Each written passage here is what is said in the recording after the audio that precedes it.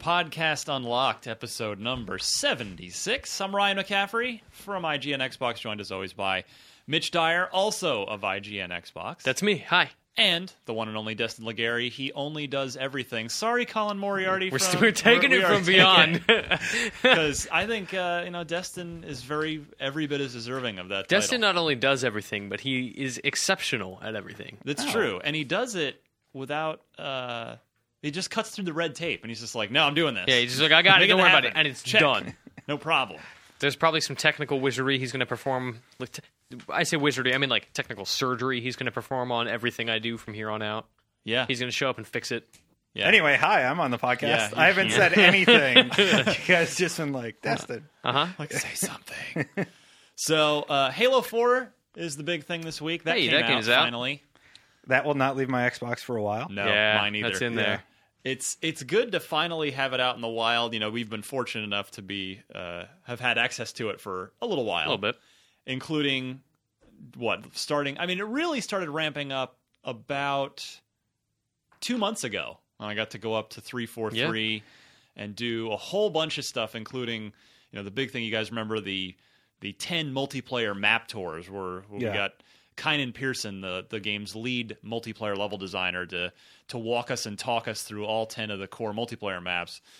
And while we were there, I just turned on the microphone, turned off the game, and asked him a bunch of stuff about level design and about Halo level design. So I finally thought that this week would be a good time to air that interview now that the game is out and you guys can actually play all the maps. It's totally on purpose that I'm airing it this week with the game out, and not at all that I've been too lazy and or too busy to edit that interview down. Couldn't possibly be anything like that. Because I'm a total professional. Yeah. I've got all these things planned out. Brian's got it together. Yeah. I'm still trying to get all my Assassin's Creed stuff done, and then I have Black Ops to cut. How is that possible? That game's 56 hours of footage. Wow. Yeah. So is that how long it takes to 100% Assassin's Creed 3, 56 hours? I didn't get one achievement for the single-player portion, and that's like beat somebody in the Homestead area at 3 games. It's the hardest difficulty games. Oy vey. And I'm just like, I'm not doing this off. Yeah, that's acceptable. So after 56 hours, that was your breaking point? The board games. The board games within the video game? Well, it's kind of like the game beats you if you don't get everything. But I'm just like, I really don't want to play these stupid board games that suck. We got an email from somebody this week who's like, Mitch and Destin shouldn't be so presumptuous about Assassin's Creed 3. They need to give it a chance instead of playing more than 15 minutes the day it's out. It's like, whoa, nope. We finished that game a while ago. We get games early, and I have a 57-hour game save. Yeah, so, I'm only a little more than 15 minutes into it. I'm about an hour in, and it's fine, but I just want to get to the good stuff, but apparently that good stuff is 6 hours away. Mm-hmm. Fun. I think this is going to bring it back. That's what I thought about Assassin's Creed 3, and it just didn't for me. I'm out. Yeah, I mean, good game. Like, I'm done. I just don't care about the franchise anymore. Well, and to clarify... It's depressing. To clarify, it's a very good game. It's just, we just expected it, and it had been sort of billed as a great game, like a Game of the Year contending type game, and it is definitely not that. I'm actually working on a feature with Keza, our UK games editor, right now, about... we're doing like a dissenting opinions piece, and we're getting a bunch of editors to talk about it, and mine is going to be kind of an argument about why I think the game is almost bad. I think it's mediocre. I'm gonna have to build a pretty good case. Yeah, but it's gonna be nice to be able to get those thoughts on paper, because I've mostly been keeping them to myself while yelling from my desk while playing it. But I haven't been able to write about Assassins yet. Well, I'll be interested to read that. I mean, if you can make a good case, I'd like to hear it. I have a lot to say, but it is still I guess production value can disguise a lot of things. Yes, right? it can. It has ludicrously high production values. Can't disguise bad design. The first few days that Mitch and I had with it, we were like, good opening, Yeah, really strong intro. And then it's just like, oh, I'm done. So yeah, Halo's the big thing. Oh, and we all got together and voted for the President of the United States. That I didn't. Also. I could not because I'm not registered in California. Destin and I are. Well, are you a citizen? I'm a dual citizen. Dual citizen. Dual. Yeah. So you wield power over 2 democracies. I voted for Clinton. That was a while ago. And I voted against Bush twice. That was now a while ago. Also. A for effort.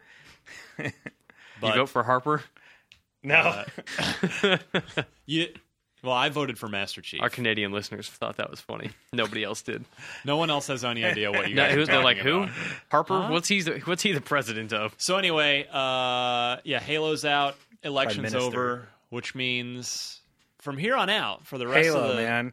Halo every night, and then there's this little thing called Black Ops 2 coming out in a week's time. Not as excited. Really?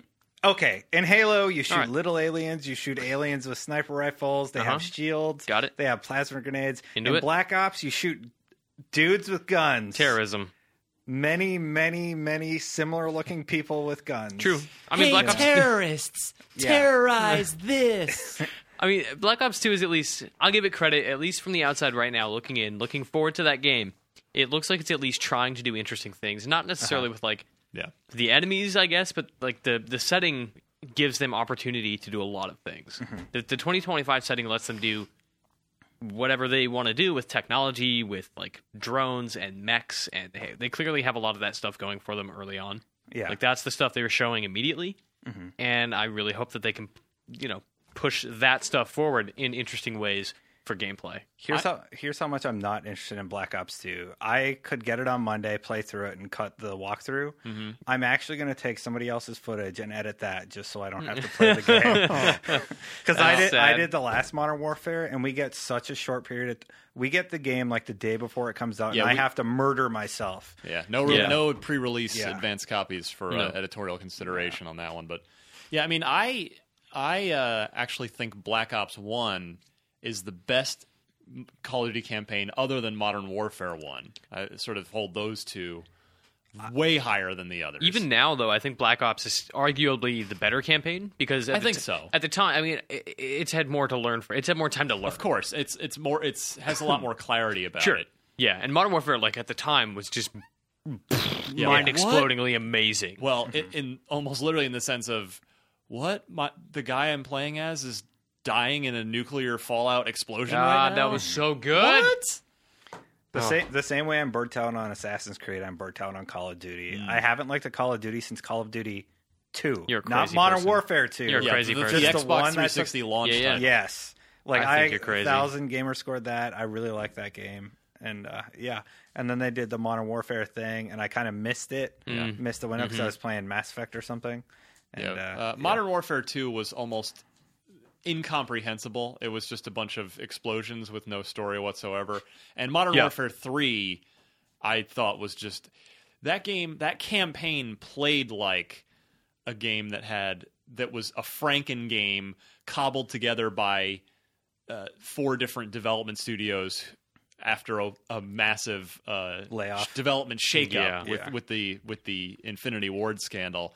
And I thought that the campaign in Modern Warfare 3 was I honestly, for considering the circumstances, which of course the average guy paying $60 doesn't care. He wants if he knows it all. Yeah, well, that's the thing. He wants and demands a good game, and rightfully so. Sure. But taking into consideration what happened behind the scenes during the development cycle of Modern Warfare 3, I actually think it turned out pretty good, but it's not hardly an amazing campaign. And so now, I mean, Black Ops 2, Treyarch has earned the A-Team moniker. Infinity Ward doesn't have it anymore. Yeah. It doesn't have... I don't mean it like it. Don't no offense Capital to I. anyone. Yeah, I mean it is in it the title of A-Team. That title is rightfully held now by Treyarch. Speaking of a massive gutting and laying out to die of their team, what happened to Respawn? What do you mean? They're still they're plugging away. I mean, it's what are they doing? It's a next gen first person shooter of some sort. Okay. Yeah, they sort of said that early on, and there were They did a couple of very odd pointless images. I would say here's a ill-advised, texture. fuzzy images. Look Like, at this blurry teaser. colored thing. We're like, okay, It's what like, do you no, want me just- to get out of this? Just Vince, Jason, just come back in 3 years when you have something to show. And I suspect there's a half decent chance we might hear from them at E3 next year, but Hopefully. it might not even be till the following E3. It might not be for even longer. I than think that. it'll be next. You know, Yeah. it's kind of bad that I had to like remember that that exists. Yeah. So they have not done a good job of saying like, Well, remember. They don't need to worry about it right now, though. Like Well, they don't need when- to be in the when- spotlight. When they launch, do you think people are going to be like, "Who's Respawn?" Like we don't remember. I think Again, they're going to people do don't care. yeah. they'll do. That's up to the marketing people to be like, from the creators of Call of Duty Sure, comes Yeah. new game. It's a pretty good title. Yeah, new game. You know, it's at the menu. You click on that. Uh-huh. They have a then- lot to live up to. Oh, for sure. Yep. Yeah. But If it bombs, they'll never live it down. well, we'll see. That's a Don't want to pull a Medal of Honor if you know what I'm the saying. reality is it's almost literally impossible for them to ever reach that level of success again. I mean, Call of Duty in particular, when they took it to Modern Warfare, that's of course when it really took off. I mean, it was the exact right mix of game design and technology Yeah. and where the market was. It just sort of was the perfect storm, and they hit on. You know, they essentially caught lightning in the bottle. Let me see how many cliches I can throw in. It's a roller to coaster one ride of sentence. emotions. Isn't it? Yeah. Yeah, but no, and I mean, a mixed bag. But really, yeah, I mean, it really was just a once in a lifetime type of deal. I mean, their next game could be a big hit, but there's almost no way it's going to be a Call of Duty sized hit. Call of Duty seems to be the game that everybody on the internet hates but watches anyway or plays anyway. Plays and purchases Well, and enjoys. Or what did they do? They impeached it or whatever. It's the big dog. You know, it's There was a Call of Duty where they got rid of dedicated servers, so everybody was like, Oh, I'm not going to buy it. Modern Warfare, or not Modern Warfare. That was Call of Duty 3, I think. One of the Treyarch. Well, so No, a Modern group Warfare was started. 2. A group was started remember. on Steam. Oh, that's Remember right. this. That might have been for Modern Warfare 3. Yeah, No. Modern Warfare 2, I think it 2, was. I It think was so. like, We're not going to buy this we're game. not going to buy Modern Warfare 2. And then day one, you look on that group, it's like, what are they playing? They all bought Every it. single member was playing Modern Warfare 2. So Yeah. it's So like, good. you people hate Call of Duty so much, just shut up because you're playing it. Yeah. You know? How can you have such a love-hate with that game? So it goes. The internet's just pretty crazy. It is a crazy place. It's a that we wacky live in. place. All right, let's take a short musical interlude and come right back with the news. IGN's Xbox 360 podcast, the podcast unlocked presents the news unlocked. All right, back on the air. I suppose we just did a whole show off mic. We talked about a lot of things that would have Yeah. been interesting to record. A lot of non-games things that no one cares about. People like that stuff. We're talking about Some real let life. Let us know in the comments below. You like Louis C.K.? We love Louis You want C.K. to hear us talk about our night plans? I'm not Yeah. going. They are. I'm sad. Just to They're catch you happy. up. I'm Mitch's Yeah. date. Yep. And yes, I put out. I just want to Good to know. want that, on the record. So, this week's News Unlocked. What is happening, Mitchell? Mass Effect. Tell me about what's happening there. Casey Hudson tweeted today that, hey, we're making a new Mass Effect game. It's in the early stages. And he was taking feedback on Twitter about what people want. So, Oh, no. See, okay, here we go. yeah, remember when you did that last time? I'm hopping up on the soapbox. This is me standing on the soapbox. What is BioWare? Why do they continually Don't feed the trolls. solicit the fan? Here's the thing. And I know I'm going to get a lot of hate comments. Oh, yeah, for from the this. people who listen that Before you say anything, Casey Hudson started tweeting again after like 262 days of inactivity. Well, He of almost- You mean course. after the Mass Effect 3 controversy? Yeah, he gave up Twitter. Shit went down. He's like, nope, And I'm out. apparently, he has not learned his lesson whatsoever. Clearly, because, yeah. So here's the thing. Here's why I'm going to get hateful comments for this, but hear me out. Yeah, So- take him down a peg. Yeah. So we are customers and we are fans of Yes. these of video games that these talented game developers like Casey Hudson make. We are not game designers. It is up. Casey Hudson is the smart one who should trust his creativity Yeah. to do what he thinks is going to be an interesting game. Crowdsourcing a game from your troll fans who complain and bitch and moan that's going to end up being, well, not necessarily, but that's just a recipe for a bad game. Correct. Don't listen to us. Well, they're not gonna take that feedback and use it. There's no way that the game they're making is not already like in pre-production, planned out. There's a design document, but they're not gonna be like, oh shit, you want to do that? Great idea. Elcor.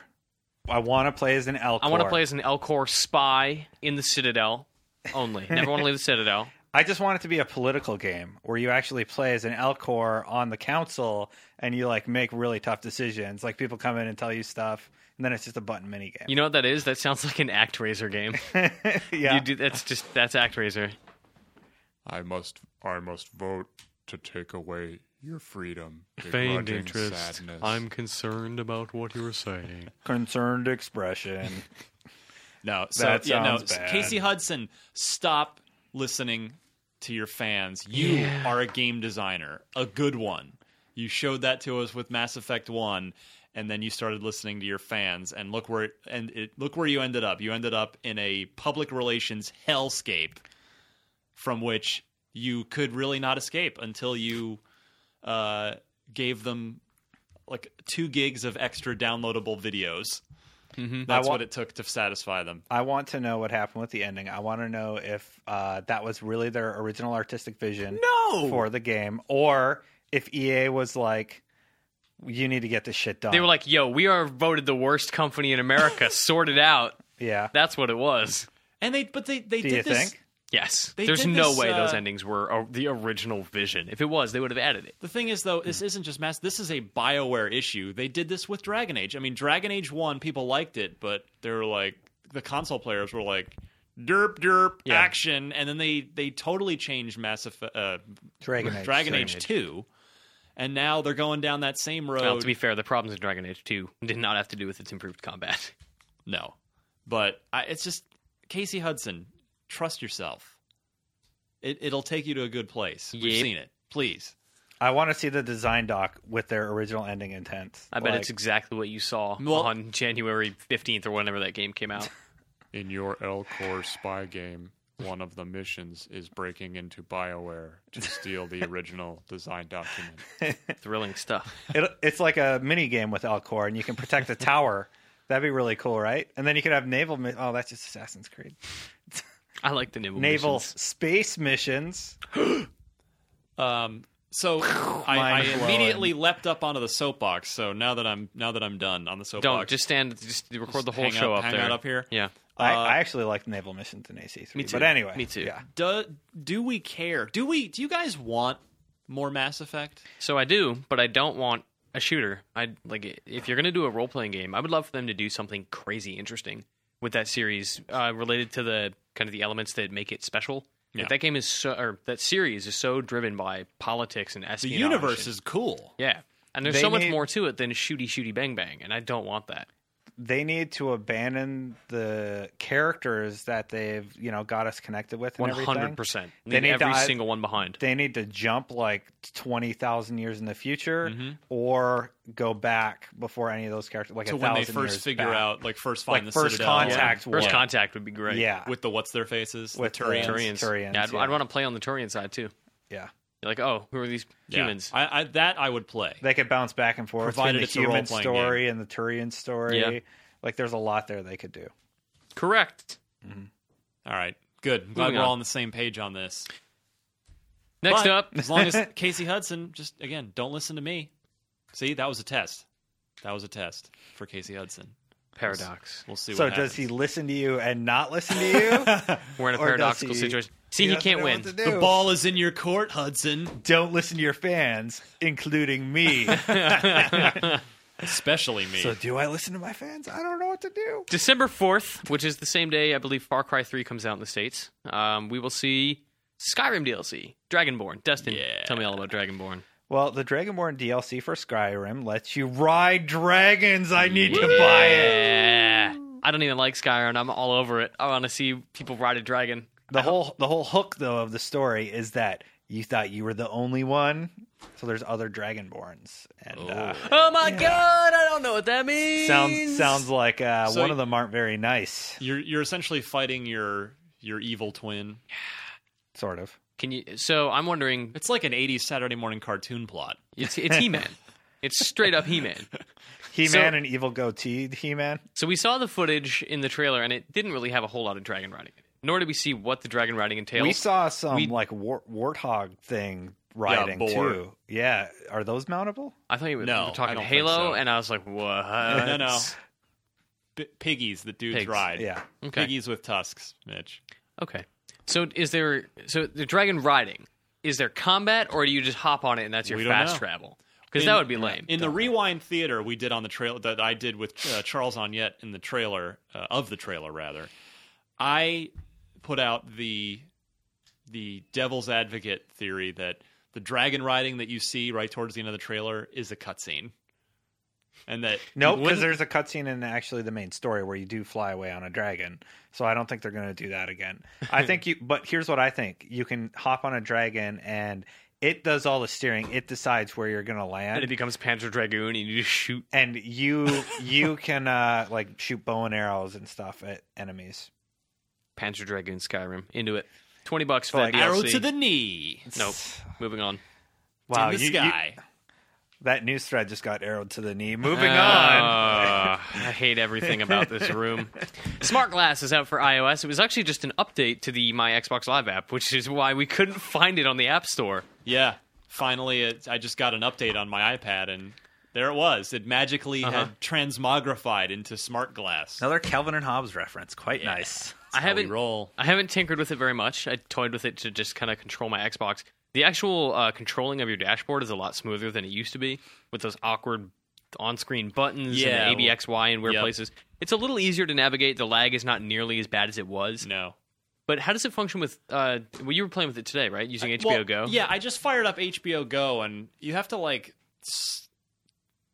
swipe and drag around. And You guys are really selling me. I just want to say. I was confused by how to navigate with it. There were no instructions, it just wasn't clear, and I wasn't quite sure. That's like, the biggest why don't problem. I just use a there's- controller? There's no Guys. clarity with it at all. There's no... So it works a lot like the My Xbox Live app. You can scroll through your Hold friends on a list, your second. games. Can you guys explain something to me? What is Smart Glass? Is it just a... So Smart Glass is your Xbox 360 second screen experience. You Okay. use, so the big It's deal your is... Wii U experience on your iPad. Yeah, so or Android device. So Smart That's Glass what I thought. is available for Android, Windows devices like the Surface, and now iOS. The big deal is it came out on iOS. Yay! Those of us with devices that everybody already owns can use it. So I can use it on my iPhone. So yeah, Yes. you can update your app or download Smart Glass from the App Store, and then you can interact with your 360 using your phone or iPad, which is Including- cool. Mitch, Wow. tell us about you. You're the only one of us so far that's seen an actual implementation of this with Dance Central 3. I saw it. I Explain. used it with a video game. Oh, yeah. That's right.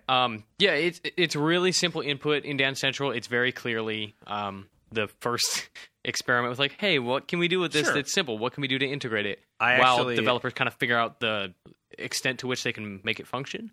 But it's basically just like a karaoke set list where two people are dancing, other people in your fantasy house party where you have a room big enough for people to play Connect. And friends. Yeah. Hey, Yeah, fantasy Macarena. friends. Yeah, so you can queue up Macarena like 9 times in a row to troll your friends. You basically just build set lists for them. So you can say, okay, Which you is can cool. make a playlist. Yeah, and That's it's- cool. I yeah, like that. And it functions in a way that your friends can be like, no, I don't want to play Macarena. I don't want to play YMCA. Or they say, hey, this is a good song. I want to play this song with this mode. They can change the mode. You could be up there playing, dancing in front of the screen, Yeah. and be like, "Hey, queue up the Hustle next." Exactly, yeah. So- it just simplifies the process of like scrolling through a set list. Yeah. You just have somebody on an iPad going, yep, this, followed by this, followed Yeah. by this. So followed we by saw this at a Just Dance party. Dance like Central. Whatever. Dance Central party. And it was the same thing. So we would walk Yeah. up to a lady. She'd be like, what song do you want? Oh, we want this song. What mode do you want? You mode. And she'd put it in, hit enter, and be like, all right, you're queued up. You're up next. Yep, shoots it straight to the Xbox. It's instant. It's really simple. It's just not a terribly interesting use of Smart Glass, and I think we're going to start seeing developers really figure out what they can do with it in the coming months. How long before Zombie U gets ported? Right? We'll see. How about No, I'm guesstimates. A year? well, probably. never, because it's published by Nintendo and has U in the title. Well, it's like co-published by Nintendo, I think. Nintendo U U is in the title. Okay. Well, we saw Moving on. the tech demo from E3 showed like being able to accept match requests and stuff in Halo 4. So like using it as your like home button, basically. So that could be interesting. It functions with Halo 4 as well, but it basically just boots Waypoint. Oh, yes! So you can watch your terminal videos. I can eat Doritos on my smart glass tablet and get double XP while owning noobs. Stop it. Poning noobs. The issue with Smart Glass is like we're still figuring it out. We've only tinkered with it a little bit, but the issue that I have is that it's just not clear like what can use it. So I tried to, as far as I understood it, Xbox Music was also a mobile app, which is apparently not the case. I have no idea how to use Xbox Music on my phone, and I'm using my 30-day trial, so maybe that's the problem. But there's no indication that any game that I am playing or have in my library cooperates with Smart Glass. Well, so I don't know, like, do I just load up a game and hope? I don't know. It's confusing. Can I do the next story? Please do. Please do. I want to read the really depressing one. Oh, so, man. THQ's in huge trouble. They had one big saving grace. South Park. It's now been delayed. Along with everything else that they had in the Metro and Company of Heroes also got delayed. Mm-hmm. So they're in rough shape. I don't know how they're staying afloat. So its stock has plummeted over 50% since. So okay, I guess we should back up a second. They had a conference call, one of their quarterly investor calls, and they canceled. So at the end of the conference call, there's always a Q&A for investors that are on the line. They inquire about like, hey, when did you guys nail down a date for this so we can get an idea of where our money is going? They canceled that Q&A portion and said, we don't have enough money to we've contracted a probably less evil Bain Capital. I'm not sure what sort of company. No, seriously. They hired a consulting firm to try and help them find some money, find some investors. And that company said, you probably shouldn't take any questions on this because nobody's going to like the answers. And then the next day, the stock tanked 50%, and it's now barely worth. It's just over $1. That's the next how low. day because they didn't take questions. Yeah, because their earnings called. I mean, it was a disaster. There's no information about what they're worth, which we found out now. The company is worth $8.4 million. Million. We could kickstart that. Yeah, and own that's THQ. Not a lot. They got that much for the Ouya, right? Actually, Ouya got more than that. I think. Yeah, somewhere it got $10 million ballpark. Yeah. Wow. So at least the Double Fine did. No, Double Fine got was like 3.3. 3.3. Okay. That's really scary for those guys. I feel bad for anybody. No, absolutely. Oh yeah, this is like a really legitimately bad situation. So here's the thing: when I did a news show, I would never do stories about companies in trouble just because it's depressing. There's nothing fun about that. No, there's not, but it's relevant to our listeners. Oh, absolutely. Yes, it is. This company has a lot of talent within it and a lot of great IPs and brands. Saints Row, Darksiders. Darksiders is a good brand. Warhammer 40K. Warhammer, whether Space Marine or Dawn one. of War or Dark Millennium. Sure. And they have the South Park RPG in the queue with All right, Obsidian. guys. I got to ask this. Hi. Is this the next Midway? I mean, that's a very real possibility. I am not a financial guy, but they're actually on the verge of being delisted from the NASDAQ. And if that happens, you're pretty much screwed because your stock is worthless. It can't be traded. And then your company has no value. Mm-hmm. They've already dodged this bullet once before when their stock was on the verge of being so worthless that they were going to get delisted. They did I don't understand this stuff too well. They did a reverse stock split, which sort of artificially... Is that like doubling down in blackjack? Yeah, pretty much, I think. I mean, in general terms that me, an idiot, can That's understand. where my layman brain goes. Yeah, that's essentially what it was. So now they can't do that again. I mean, they've played that card, to stick with your analogy. Yeah. So they're in real bad shape, and I don't know if it's even possible for them to recover from this. I don't know. I guess what they would need is for their next games to come out, which, as you said, Destin, they've delayed South Park by a couple months. They've delayed Metro. So South Park and Metro, and what was the other Company one? Company of Heroes. Those were all due out in the first quarter. And those, the way I interpret it is that they've been delayed because as a strategy, meaning first quarter is so packed Yeah. You've got Gears of War, God of War, Tomb Raider, Dead Space, Crysis, Dead BioShock. Space, Crysis, BioShock, all these games. They're going to own the December to Well- January market. Well, That's Far Cry's tactic. I think they just looked at it and went, well, we could put these games out and, stop, we could end development and stop having to pay for them and have them start making us money, but we run the risk of getting buried in this crazy first quarter that's even busier than the Christmas holiday season we're going through right now. So I think they've decided, all right, we're gonna spend the extra couple months of payroll and costs and put these out, once things quiet down a little bit, and hopefully recoup, reap a bigger reward. Of course, at that point, they risk running into Rockstar and Grand Theft Auto 5. Yeah, speaking of, let's not end on THQ. Let's talk about Grand Theft Auto 5. Let's No, do we're it gonna briefly. talk about it next week. Next week. Because we are going to have We have next a week. lot of coverage. So right, stay next tuned week. to IGN all next week. Monday through Friday, we've got Grand Theft Auto 5 stuff coming every day. Trailer, eyes on preview, interviews. We've Rewind got Theater on the trailer. Yeah, We're going to we be got- taking questions for like 4 hours. a lot of stuff. We'll be impersonating the characters from the game on Podcast Unlocked next week. Is this true? No, I'm just Okay. making shit up. I love that no, idea. that's what we do. You've committed to So- it, Destin. That's what we're doing. So GTA 5 on next week, and we'll discuss it on next week's show. And in the meantime, Mitchell, Hi. what can we spend our money on this week? Halo 4 is out this week. Oh my god! Oh my god! So Ryan's note here is: does anything else even matter?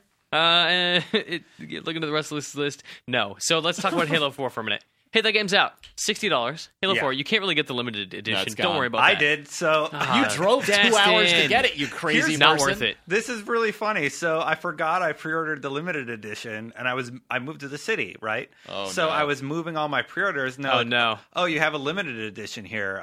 We actually can't move that, or you'll lose Oh, it. It's no. like, I'll be there to get it. So Don't even challenge So me. you do you realize that you spent in gas money? You've essentially Public transportation, don't forget. Okay, but you've probably Time is money, son. Any value that was saved by buying that is gone. You just have a bunch of papers and Spartan books now. Which I'm going to create a video feature with. I know you are, and So, it's going to be rad.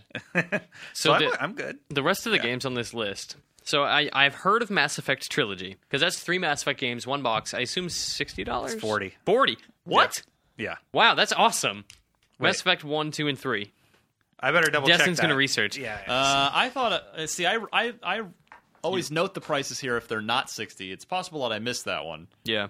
But Well, anyway, So, I mean, that's 3 incredible games for whatever that yeah. price. If you it's haven't worth it. played Mass Effect, if you've never hopped into the series, this is a perfect excuse Yeah. to do so. Does it come with all the DLC, some of the DLC? There was some conflict I about don't that know. when they announced it. It It doesn't- comes with Does- some, certainly. No, it comes with pieces of the DLC. We actually have a wiki where I broke down exactly what every version of the game comes with. The 360 people get boned. They get it the worst. Well, we they did get get the like first nothing. game They get like nothing. 5 years Yeah. ago. Actually, that's worth noting too. If you're listening to this, you probably own an Xbox. But if you own a PlayStation and not an Xbox, like this is the first and only opportunity you're going to have to play the original Mass Effect on PlayStation. Mass The Effect best Trilogy one. is The best $59.99. Okay, was $60. outright. That's what I Still thought. totally worth it. Yeah. Yes. Every cent. because it's literally it's 100 hours plus. Oh, at 100 least. plus hours Yeah, in right. that box, And you could make it double that. You could. PS3 version December 4th. I'm actually really excited to play Mass Effect 1 on the PC or PS3 because I want to see how it holds up in comparison to the 360 that I've played through 900 times. Yeah, the question Yeah. for PlayStation owners is, will the port be good? Will Mass Effect 1 because when Mass Effect We 1 are reviewing that, by the way. Oh yeah, So, when Mass Effect 1 came out for Xbox 360, it was a phenomenal game, but the frame rate was rough and the loading times were horrible. So I yeah. wonder if either of those things have been addressed and cleaned up for texture issues, the texture pops, for a the lot. PS3 version. Yeah. Hopefully. Anything else to buy, Mitch? I don't know. You decide if you want to get NASCAR the game Inside Line. I've never heard of this game until this I'm moment. Dale Earnhardt Jr. and I support this. Of course you do. Nickelodeon Dance 2. I saw this on finally, the sequel. our managing editor Steve Butts had this on his desk, and it And you just it laughed. caught me so off guard that I stumbled when I saw it. It's like Dora the Explorer, the dancing game. It's a 2K game. Like, I didn't know 2K did dance games. Never mind made sequels to them, but here we are. Midway Arcade Origins for $30. That's 30 classic 30 arcade games. 30 That's awesome. straight arcade ports. Yeah, I played a little bit of this. One of them is 720. We'll have a review of that up on Monday on IGN. Wait, wasn't 720 the one where you need like the skateboard peripheral? No, it's a crazy controller though. Remember, these were all arcade cabinets. Oh, okay. So yeah, no skateboard peripherals. So XBLA, I mean, Toe Jam and Earl, Ryan, finally out. Yeah, $10, 2 games. Ah! I guess that's a thing. That's part of the Sega Vintage Collection. That's one of many coming, I assume. Yeah, dude, Toe Jam and Earl, hell yeah. You went off about that. We had a whole bit. discussion about this. Yeah, and we got a lot of support. We got Did we got a mad respect from our listeners All right, for nice. like Toe Jam and Earl, woo! Ryan, you're reviewing this game, Karateka. See, yeah, it's It unpronounceable. has to be Karateka because the game is No. about friggin' karate. So Karateka. straight from so this game. Quick background: this game is a remake of Jordan Mechner's first ever game. Jordan Mechner is the guy who created Prince of Persia, and in fact still works on Prince of Persia. He even worked on the film, the Jerry Bruckheimer, Jake Gyllenhaal film. So Mechner is he's remade this game for Xbox Live Arcade, PSN, PC, and iOS for pretty much any platform. And yeah, so it's the same core game, but obviously, of course, completely new art. And it's an interesting game in that it's like 30 to 40 minutes long. You start at point A and you fight your way up in these one-on-one battles up to the palace to rescue your true love, this girl named Oreos? No, not Oreos. Oh. That would I met a dog named Oreo once. But That's like a lady. I'm thinking about Oreos now. no, anyway, I can't remember her name, but but the idea is you try to do it as perfectly as possible and as quickly as possible. So that is the draw of it. And yeah, I played through it 1.5 times this afternoon, and I need to play several more times to try and do better and get the achievements and get a better feel for it. But it is definitely a different experience. So give the trial version a shot, and I'm going to have my review up as soon as I can. Hopefully, not by the time you hear this, but soon. Both those games are $10. The demos this week are both kind of family-friendly affairs with Disney Epic Mickey 2 and F1 Race Stars. I've played neither. I've played neither. Good talk. I'm interested in that Karateka game. Oh, that's right. I was going to tell you the pronunciation right. So straight from Mechner, it's Karateka. Karateka. All right. Should have went with Karateka. I know it sounds Karateka is the most what like I thought it was. Yeah, that's the easiest on the ears. Can we just call it Karateka? Yeah, we could. We're just gonna. not around Jordan Mechner. Yeah. All right. Video it's games. my game. Call it how I say. Let's talk to. All right. Let's talk So Kynan yeah, Pearson. we will come right back here. We've got about a 27-minute chat with Kynan Pearson, the lead multiplayer map designer on Halo 4. He's a guy. He's a veteran guy. He's got a lot of interesting things to say about designing Halo 4 multiplayer maps. So hope you enjoy that interview, and we'll come back after that with see the unlock block with maybe a trivia question, maybe, or will we? This is the feature segment on the podcast Unlocked. We have taken the podcast on the road this week. I have a producer, Sean Finnegan, sitting over there. It's all professional, and we are at 343 Industries up here in Kirkland, Washington, a lovely suburb of Seattle, on what's turned out to be an awesome day. It's weird. It's awesome every time I come up here. I don't know how that works, the whole reputation for rain thing, but we're at 343. We're doing some Halo 4 stuff, and I'm sitting here with Kynan Pearson, the lead multiplayer level designer on Halo 4. Welcome. Thanks for having me.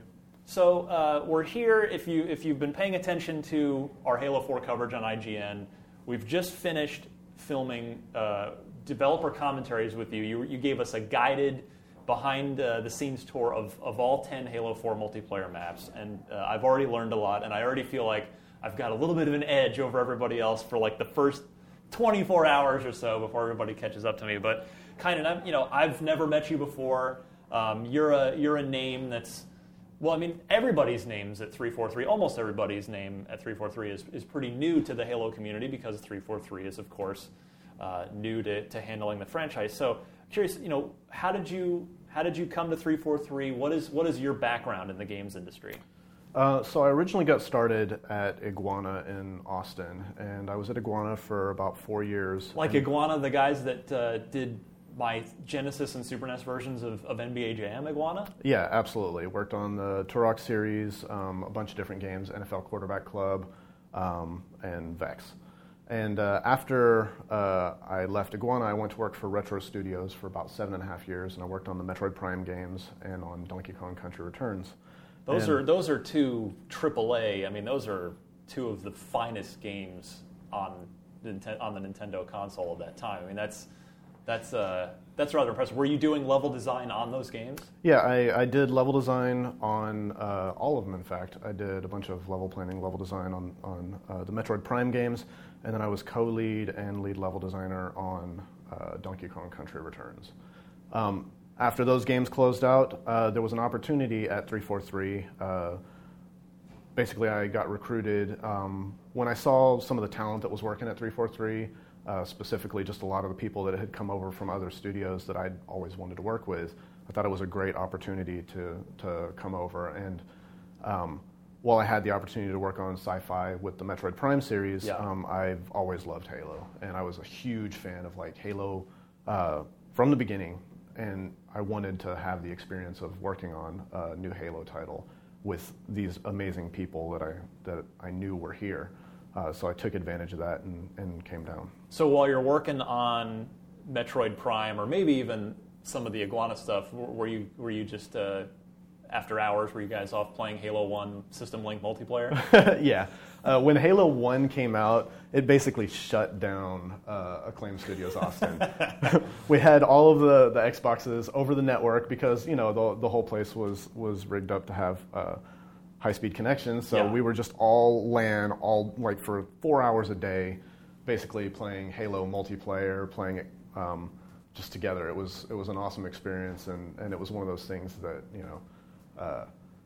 is a large part of the reason why I'm here. Is Halo was amazing, and just having all of that experience and just enjoying the Halo multiplayer, and knowing that Halo is one of the first-person shooter series where it's just it's kind of the Bible for first-person shooters for me in terms of the enjoyment that I've gotten from it and what I look at in the design of those games. So, I'm a person that has been playing Halo multiplayer since Halo 1, but I'm coming at it from a fan. Wow, this is just fun. The vehicles in a first-person shooter, this works amazing. As a guy who's already a game developer, playing it while you're working at another game development studio, what is it you saw in Halo that drew you to it from a design perspective?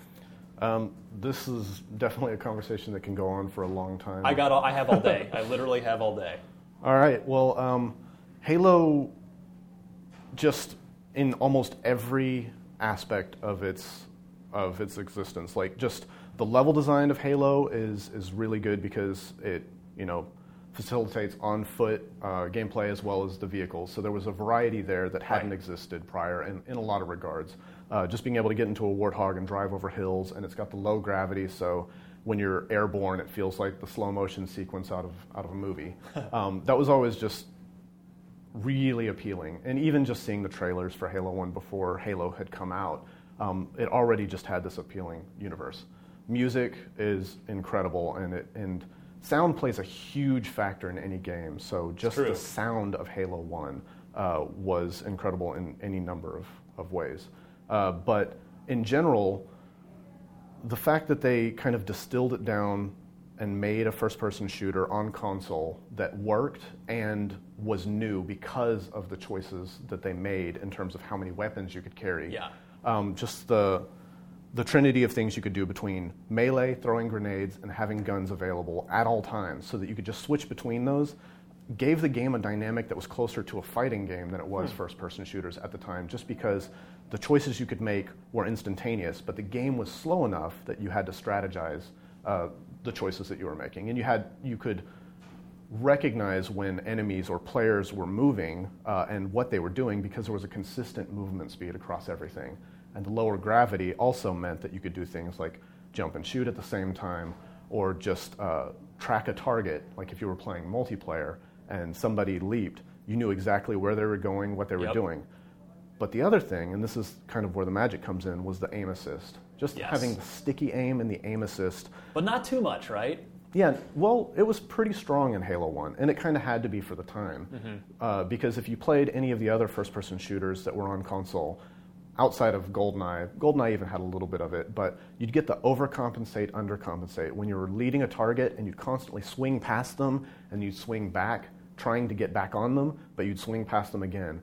And because Halo had this stickiness on the reticle, it meant that you did what you felt you were doing. Yeah. Like, you weren't failing because, you were constantly overcompensating, undercompensating, trying to lead somebody and just missing. You were actually sticking onto them, but you didn't feel like you were being helped. Right. It was just helping you, and it was seamless to the experience. It was guiding you in such a way where you felt really empowered, like you were doing these amazing things, and you were, but it was just guiding you ever so slightly. Now, you mentioned, you've mentioned a lot of sort of game design things, but as a level designer who spent half your working day at Iguana playing Halo multiplayer, everybody has their favorite Halo maps. How about for Halo 1? And in that time, when you're first getting sucked into the game, which of those multiplayer maps from Halo 1 did you guys play a lot? Which ones jumped out at you, a level designer? For the most part, it's like there's so many different things about the various levels, and I think that they had a really good variety of levels. So it's really difficult to choose any one, but just kind of going, just discussing 3 of them. Hang 'em High was great because it was a level that you couldn't comprehend would actually work. Like, it looked like it was a test level in terms of just a bunch of different mishmashed components that made every single area that you were at and having encounters dynamic because it constantly changed the way that you played. And it meant that you could play different styles by using different areas of the map. And getting to know the nuances of the system and the fact that you had the Halo pistol, which was dominant for long range, and it was a great weapon. But like that level is, it's crazy that it works. And so it was one of those things where you couldn't reconstruct it. You couldn't do it intentionally, just because it's almost, it's unbelievable in a lot of regards. Beaver Creek, though, is great for a competitive map. It's small scale. I love, 4v4. Yep. And even doing things smaller scale than that, 1v1, 2v2. But that was a map that just kind of, it worked in so many levels, and it had, you had verticality to it, but because the movement speed of all the characters was slow, and because of the understandable nature of the entire sandbox, it just worked really well. And the third one is Blood Gulch. It had to be. There is no other proper answer. So Blood Gulch is a really interesting map because a lot of times people can complain now about having super long lines of sight where you can have sniper dominance and some things like that. But before people knew exactly what Halo was and how everything worked, it is an incredible testbed map for just enjoying vehicles. Because you can get in a Warthog and just drive across the hills, and it's great because it showed off everything that Halo did well. You didn't have to worry about hitting obstacles or anything or driving around stuff. Right. But it also gave you ample opportunity for having cover from the bases just by running between the hill structures and all that. And the other thing, though, outside of just level design, something that is amazing about Halo is the clarity of the experience. And you always know who you're shooting at, where they're at. They stand out in the environment. So it's great because at its most basic level, it's just the pure experience of this competitive match between people, but there's nothing getting in the way of understanding where and what someone's doing. It's just absolutely clear. You had vibrant colors, the separation between just like the grass and seeing somebody sitting out there. It's like they stood out like a sore thumb, and that's... So do you have a preference then of, as you go into Halo 4 and you're designing levels of Halo 4, do you prefer on foot versus vehicle? What's your personal preference? It changes day to day. It depends on what I'm in the mood for, and that's one of the things that I really like about Halo is it provides the opportunity to have both of those experiences. I always love small-scale, symmetrical, competitive maps. I love things that that allow you to have a very even and understandable competition. And so, in that regard, I sometimes skew more towards on foot, just in my personal play, but I really do love the fact that Halo has the entire vehicle sandbox available, and driving around in Warthog is easily the best, like, first-person shooter vehicle that I can think of. I would agree. Like, and it's a great vehicle in that it promotes teamwork, and it feels drifty. It's like the funnest Jeep to drive around that you could possibly imagine. And, just having to work as a team, you've got a gunner, but driving you can still splatter. You have lots of hang time when you go over hills. So, yeah, I like vehicle maps in that it's a massive differentiator for Halo specifically, but also just for the variety of experience you have. Like, it's great to run around on a map and be able to be effective on foot, but be able to take a vehicle from somebody or engage a vehicle that's approaching you. And that's part of that Halo sandbox magic where, if a Warthog's coming at me and I throw a grenade, I have a general idea of what's going to happen, but the specific details of how it unfolds is based on any number of factors between like just the way that the physics are going to cause the vehicle to bounce depending on the exact location that the explosion goes off.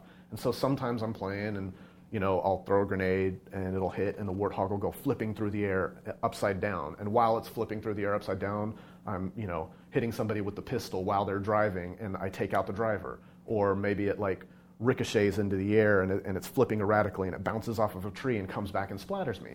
I don't know the exact result, but it still makes sense when it happens. Yes. And so that's definitely something that I look forward to in Halo matches and that I try and provide opportunities for when designing vehicle-based maps, is making sure that, the sandbox moments that create those little individual stories that people tell to each other that are these amazing minor Halo moments, that those can happen and that the maps support those. So as you're, you obviously, you've been a game developer for a long time, but before 343, you've been a Halo fan more than, you haven't been a Halo developer until now. So what are some of the other, in the preceding Halo games up till you enter the picture with 4, what are some of your other favorite Halo multiplayer maps from 2, 3, and Reach? Yeah, so I think in general, one of my favorite maps of all time is Lockout. And that kind of goes in support of the small scale team combat, which is great. But just that was one of those things where the routes and the weapon spawns and everything worked so well together with just the entire player package. Jump heights were all measured, and you could do some amazing things. And it was just really competitive, really fun, and really clear. And it was also Forerunner in structure, so it had this theme that just felt really epic and good. Zanzibar, always a favorite. Definitely love that giant moving element in the map. I think that's something that has stuck with me in my career and something that stands out in my memory as just being a great moment. Valhalla is definitely one from Halo 3 that I think is an awesome maybe a little underrated map. too. Yeah, I don't know. I mean, I actually feel like it's a very popular map, and it's one of the things it's very traditional and classic in regards to it's an evolution of the concepts in Blood Gulch and Hemorrhage. Yeah. It's almost like where those maps needed to go with the sandbox. And yeah, it gives you great vehicle routes, long lines of sight, but also plenty of cover. Other Halo maps, I actually really like Guardian, and Guardian is kind of a conceptually similar to Lockout, though dramatically different in its execution. Right. But yeah, Guardian's a great map from Halo 3.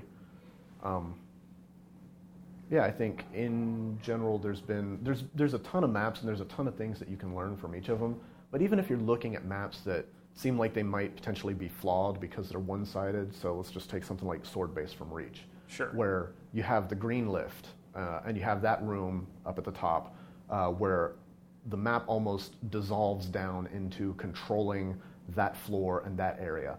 But it's because of that flaw in the map, which isn't really a flaw because it defines the character of the map and it gives you something that you want to achieve and something to fight over and something where you know everyone is rallying towards that point. So I can't say that, like, it's very difficult to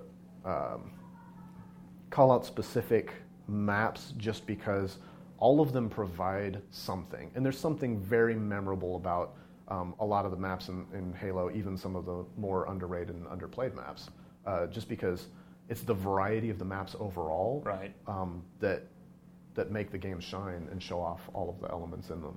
So when you're hired at 343 to work on Halo 4, and you get in there, you get into the tools, is there anything that now that you're on the inside looking out as opposed to the outside looking in, that surprises you about Halo when you have the tools in your hand and you start trying to actually create Halo 4 multiplayer maps instead of just play them as a fan? Yeah, I mean, making games is always I don't want to say a difficult process, but it is, because there's hundreds of factors that go into anything that you do. Oh, yeah. So a level in specific, not only do you have to take into account all of the other levels that you're going to be creating, but also the dynamic nature of the tuning and changes that happen to things like movement speed, jump height, even the fact that players can tune those. The other thing is just the weapons, and the dynamics of all of these systems work so closely together that if one thing skews or one thing changes, it can change the entire dynamic around how a level plays. Spawn points, for instance, like just the placement of spawn points can change dramatically how a level plays and functions. And making minor alterations to that can alter a map's flow, like just what areas people use. So when designing maps and kind of looking at that, you have to look at a multitude of areas. Go ahead. Does Forge then, does it make you cringe a little inside because people can go in there and tweak all that stuff and completely change the flow that you've laid out? Not necessarily. I mean, I think Forge is actually a great opportunity for people to make adjustments to the levels to suit their play needs, as well as just sometimes people will do amazing things that you don't anticipate. Yeah. So more often than not, it's just allowing people to have that opportunity to do tweaks and custom game options and alter things means that more stuff can happen with the level. So it opens up opportunities. And, you know, if something's not working out, it's not like people are going to play it over and over and over. People tend to move towards the things that work better, and that those are the things that become more popular just through word of mouth. If you create a variant and it's really fun, then people are going to play it and talk about it. Yeah. So, yeah. Now, when you're making Halo 4's multiplayer maps, I'm sure the creative process is not an exact science. How many maps do you sketch out, or maybe even actually go ahead and build and play test that end up on the cutting room floor that you end up not using for one reason or another? Well, I guess I can't talk about the specific details of like quantities. Sure. But just in general, it's kind of like early on whether a map can work or not. So just in the map design process, in general, just on any project, you'll tend to put together multiple things and just gravitate towards the things that work better. Yeah. And the things that people can agree on are like positive. So personally, I think that as long as you have a solid design foundation, when you begin building a level, you can make something work. You don't have to do hundreds of variants and then throw them away. If you know what you want and you know how to make it, and you kind of have an understanding of just general concepts of flow and things not to do, then you can use your judgment to build something that works. So you don't even have to throw away anything. But that being said, it's kind of like you're always going to build levels that you don't end up using. Yeah. If just for the fact that you don't have time to finish as many, because it's faster to mock up levels than it is to build something and polish level and take it through to final content. Because another thing that people don't get is that lots of people are involved in the process, and any of the factors that happen along the way can change or alter something, and all of that stuff still needs to be play tested and evolved over time. So even if I build a map in mock-up form, that map has to go through concept, and then that map then gets built by the level artists, and the level artists will add their own embellishments and do their own things, and multiple people might work on it. But then that might introduce elements that need to be refined and tested and redesigned or altered. And then you've got just everything, all the supporting people like that do the sound work or particle effects, all the scripting to make sure that the spawn points and everything work out. So a ton of people touch a map. And so you also want to be positive that the thing that you've got is great before you get started on handing that off, to make sure that going through that entire process, what you end up with is something that is worthy of the game. Without necessarily naming names, do you think that, is there a map? You never know, I guess, till it gets out in the community and people start playing it. But is there a map in the Halo 4 map complement that you think maybe is your Lockout or your Blood Gulch? I ultimately think that's up to players to define, because being close to a project, like, I have a good idea, but it's not something that I want to call out, because it's not my place to say what's good or not. It's really the players that are going to define what they like and what they kind of want to elevate to being their favorites. If there's a map that when Halo 4 comes out that people just overwhelmingly flock towards and favor, is that a success for you, or is that a failure that maybe there was just one that people love more than all the rest? So I guess I'm kind of curious, how do you look at a situation like that? I'm sure it won't happen, because Halo, there's always, and you guys are pros. You've already laid out your resume. You've been doing this for a long time, but if one emerges just really above all the others, is that a good thing or a bad thing? In general, I think it's always a positive thing for people to enjoy anything, just because there's so many random factors involved in anything that can happen on any project, really. Yeah. So succeeding overwhelmingly in one regard is a positive, just because every map is made with specific purposes. So if a map becomes incredibly popular or is something that is overly successful, there's reasons why it was created that way, and so it means that can happen again, even if it's in different ways. So it's always great to see where people put their attention or what people enjoy, because that's just another way of refining things in the future. So you mentioned you were down in Austin before you got recruited to 343 up here in the Seattle area. If I'm remembering correctly, I believe Max Hoberman and his Certain Affinity crew are down in that area, I think. Yeah. So when you mentioned that you were recruited for 343. When that happens, do you look up Max and say, hey, what do you think about this? Do you have any advice as I go into, because Max was the lead multiplayer guy on Halo 2.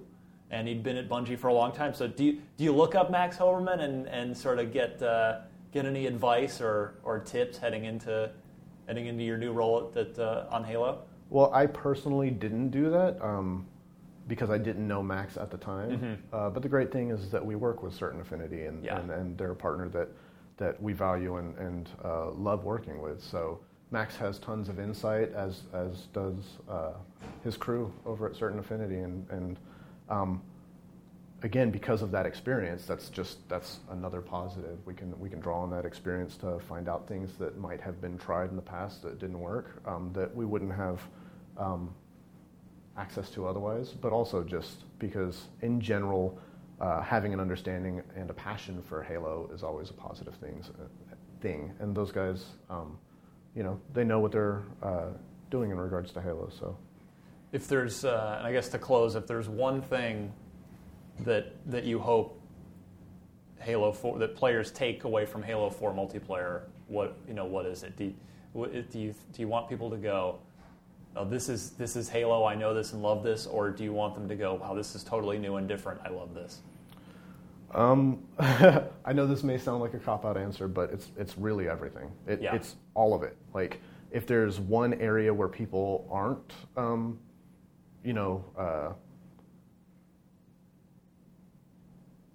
Yeah, I don't know exactly how to phrase this, but for the most part, I want them to not notice anything being specifically better or worse, because it's kind of like when you do it right, everything works and people enjoy it, and they don't know why. They just enjoy it. And so being able to call out a specific detail or a specific element as being one of the things that's their takeaway, that's almost, it's less important than people overall just having a good experience with it and remembering it after they play it. And that's really what's important, is that people enjoy this game and that they leave the experience feeling better for having played it. All right, Kynan Pearson, thanks very much for sitting down with me. And for more on all things Halo 4, you know where to be, IGN.com. Thank you very much.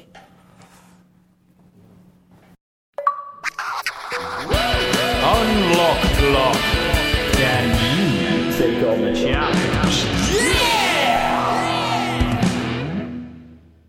Somehow I just got tangled in my head. Damn it, Destin.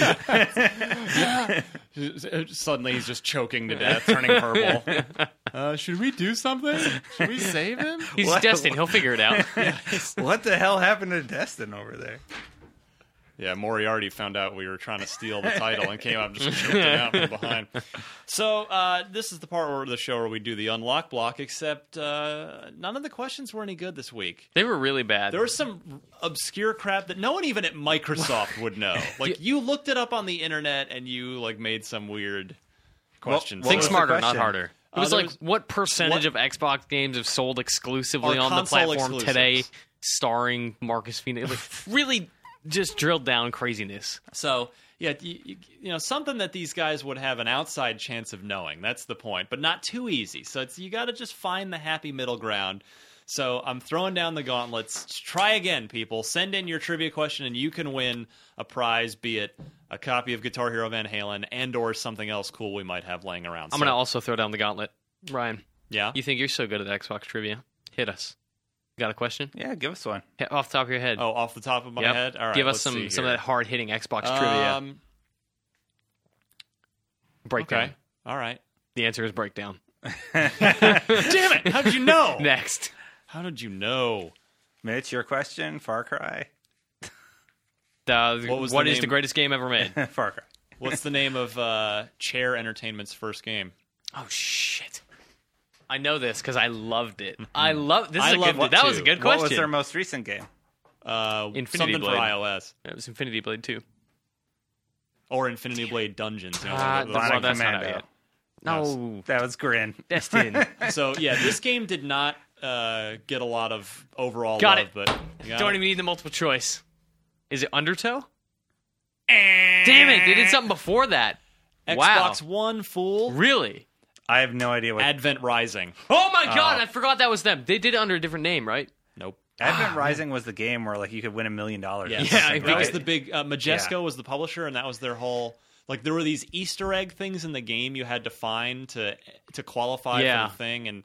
Nobody ever found He was going to carry over into the trilogy that didn't exist. Exactly. I think they did ultimately end up giving away the $1 million, but hence why they had to restructure that game. To their actually, marketing team. Yeah, that game had a great story. It was awesome. Great story. It was very technically rough around the edges. Sure. Like it was, but the mechanics were fun too because you actually got more and more powerful as the game went on. Yeah. and the progression was really good and the story was fantastic. So I really liked. I love that game. Anyway, so there, I stumped you. Well done. I stepped to your challenge. Yeah. I'm really sad it wasn't Undertow. Mitch kind of wins for at least guessing a game that they actually made. As opposed to 3 that they didn't. So, see, that's all it takes. But I do want multiple choice questions so I can give these guys a little bit more of a fair shot. So please send your Xbox-related trivia question along with 4 multiple choice answers, noting the correct one in the email, along with your name and full mailing address, please, to unlocked@ign.com. It's my favorite email address. Yeah, we'll play again. We'll give this another shot next week. We should make it more difficult, like blood type, age, Oh, jeez. last 4 of your social security. Full credit card number, expiration date, Yeah. and CV. Well, it is late in the day. I know you guys want to go home. I want to go home. Yeah. I'm playing the Wii U tonight, of all things. La la. I'm reviewing Ninja Gaiden 3 Razor's Edge for the Wii U, No spoilers, but I liked what I played Me too. at Tokyo Game Show. Now, see, you and I... You hated Ninja Gaiden 3, though. Ryan and I differ on that game significantly. Yeah, you really didn't like it. I can't stand Ninja Gaiden 3. You just said you liked it on the Wii. There are significant differences in Ninja Gaiden 3 Razor's Edge. I like Ninja Gaiden 3 not nearly as well as the Itagaki games, the previous two. But point being, this is sort of... It's very interesting. You don't often see a game come out later like this where it's better, this drastically different. Yeah, it's not even that it's better. Like, it's crazy. It's just different. We don't know yet if it's better. I think it's better so far. Sure. But I'm playing. I got a lot more to go. But like games get ported to other consoles all the time. Just in the case of the Wii U alone, there's Batman Arkham City coming out with some weird. I played that at E3. Not very disappointed. Mass Effect 3, which we talked a lot about today, is coming out. I had that Wii pre-ordered. U. Then I remember I work at IGN, and nobody's probably going to play that. So yeah. But anyway, point being, this is a very rare case where this game is coming out in it's the same game, but it is a significantly different version of it. And so it's so even Xbox fans that are Ninja Gaiden fans, are probably going to be interested in reading this review and seeing what the deal is. That's why I took the review on, is because I'm a big Ninja Gaiden fan and I'm curious what the hell the deal is here. So that's what I'm working on. Mitch, the comment section will be relieved that I'm not doing it. You know what, though? It's probably still going to be a chaotic mess. Because why is this different guy reviewing this game? And why is it getting such a, IGN gave this a 3 earlier, now it's a higher now score? It's a 12. Internet. Anyway. Destin, what of all the things you've tortured yourself over video-wise, you suffer for our sins, what can we go watch and check out on IGN.com that is the fruit of your labor? Well, definitely right now it's Assassin's Creed 3 stuff, the walkthrough content. I just found, put up all the costumes. There's a cool Easter egg where Ben Franklin talks about sex. What? And why you should have sex with older women. Whoa. Yeah. And going down to Cougar Town with Uncle Ben. Franklin. So that one did pretty well view-wise. And the turkey is my favorite. Oh, the turkey assassin Easter egg. Yeah, check out our Easter find eggs out how to get a turkey that is an assassin. Yeah, alternate outfits, and it uses the Konami code. Yeah. Oh, so good. Yeah. Which also appeared in Wreck-It Ralph, by the way. Correct. Konami code lives on. Yes. So, still some cool Assassin's Creed 3 stuff. I'm done with it Friday. Yes. Then the DLC hits at some point. No, not happening. I'm excited for that DLC. Even though I didn't like the core game, I'm really excited to play that DLC. And by the way, so this week we also had put together pretty spur of the moment, 24 hours in advance. On Monday, with Halo 4 coming out Tuesday, we decided, hey, let's play Halo 4 with our readers tomorrow when the game comes out, when everybody's playing it. So it came together real quick. Next time, we will do it again. It seemed to go over really well, and we will give you guys more advance notice, so we'll announce it on the podcast. So that was really fun, by the way. I really enjoyed playing with I had such a great group to start out. Me too. And then we were playing split screen, and player 2 backed out, and it kicked us completely out of the playlist, and I couldn't rejoin the game. Oh. I was like, no. Well, you just got to go to your recent players list. I couldn't. It wouldn't let me join. It was locked out. Oh, locked lobby. Yeah. Well, I was like, that's what they thought about you. Clearly. Lock that lobby. Destin's gone. Out. Lock him. So anyway, that was fun, and we'll do it again. Be sure to make IGN your homepage and check out our IGN app on Xbox Live. Yeah. You can watch our live streams. Just today, in fact, earlier today, we had a live stream of Black Ops 2 multiplayer where we showed 2 hours of 2 hours, footage. And we showed off Nuketown 2025, the new Nuketown map. And a red dot site that the red dot is a mustache. Oh, my God. No way. Mustache. Movember. Mustache.scope. I have to get this game. So yeah, check out. Give our app a download. It's free if you have a gold account, and pin it to your favorites list, and so you can get to it real easy and without having to dig through the convoluted Metro dashboard interface. I said before I'm not a big fan, but I was looking through the footage of the game. Holy crap, that game looks good. Yeah. Call of Duty, Black Ops, yeah. It's going to be good. Yeah. That is that's visually, I mean, visually. That's the thing. I know we got to get out of here, but Black Ops 2 and Halo 4, both of those games were developed by very talented teams with essentially unlimited budgets. Pretty much. Yeah. So all of that money, you can see all of that money on the screen when you turn on those games. It is a significant effect. It is not money gone to waste. So, Black Ops 2 is out next week. I'm sure we'll be talking about that. We'll keep talking about Halo 4. In the meantime, please follow Mitch Dyer on Twitter at MitchieD. Destin Legary on Twitter at Destin Legary. That's DestinLegarie. Thank you. For those of you who aren't sure about his funky Canadian name.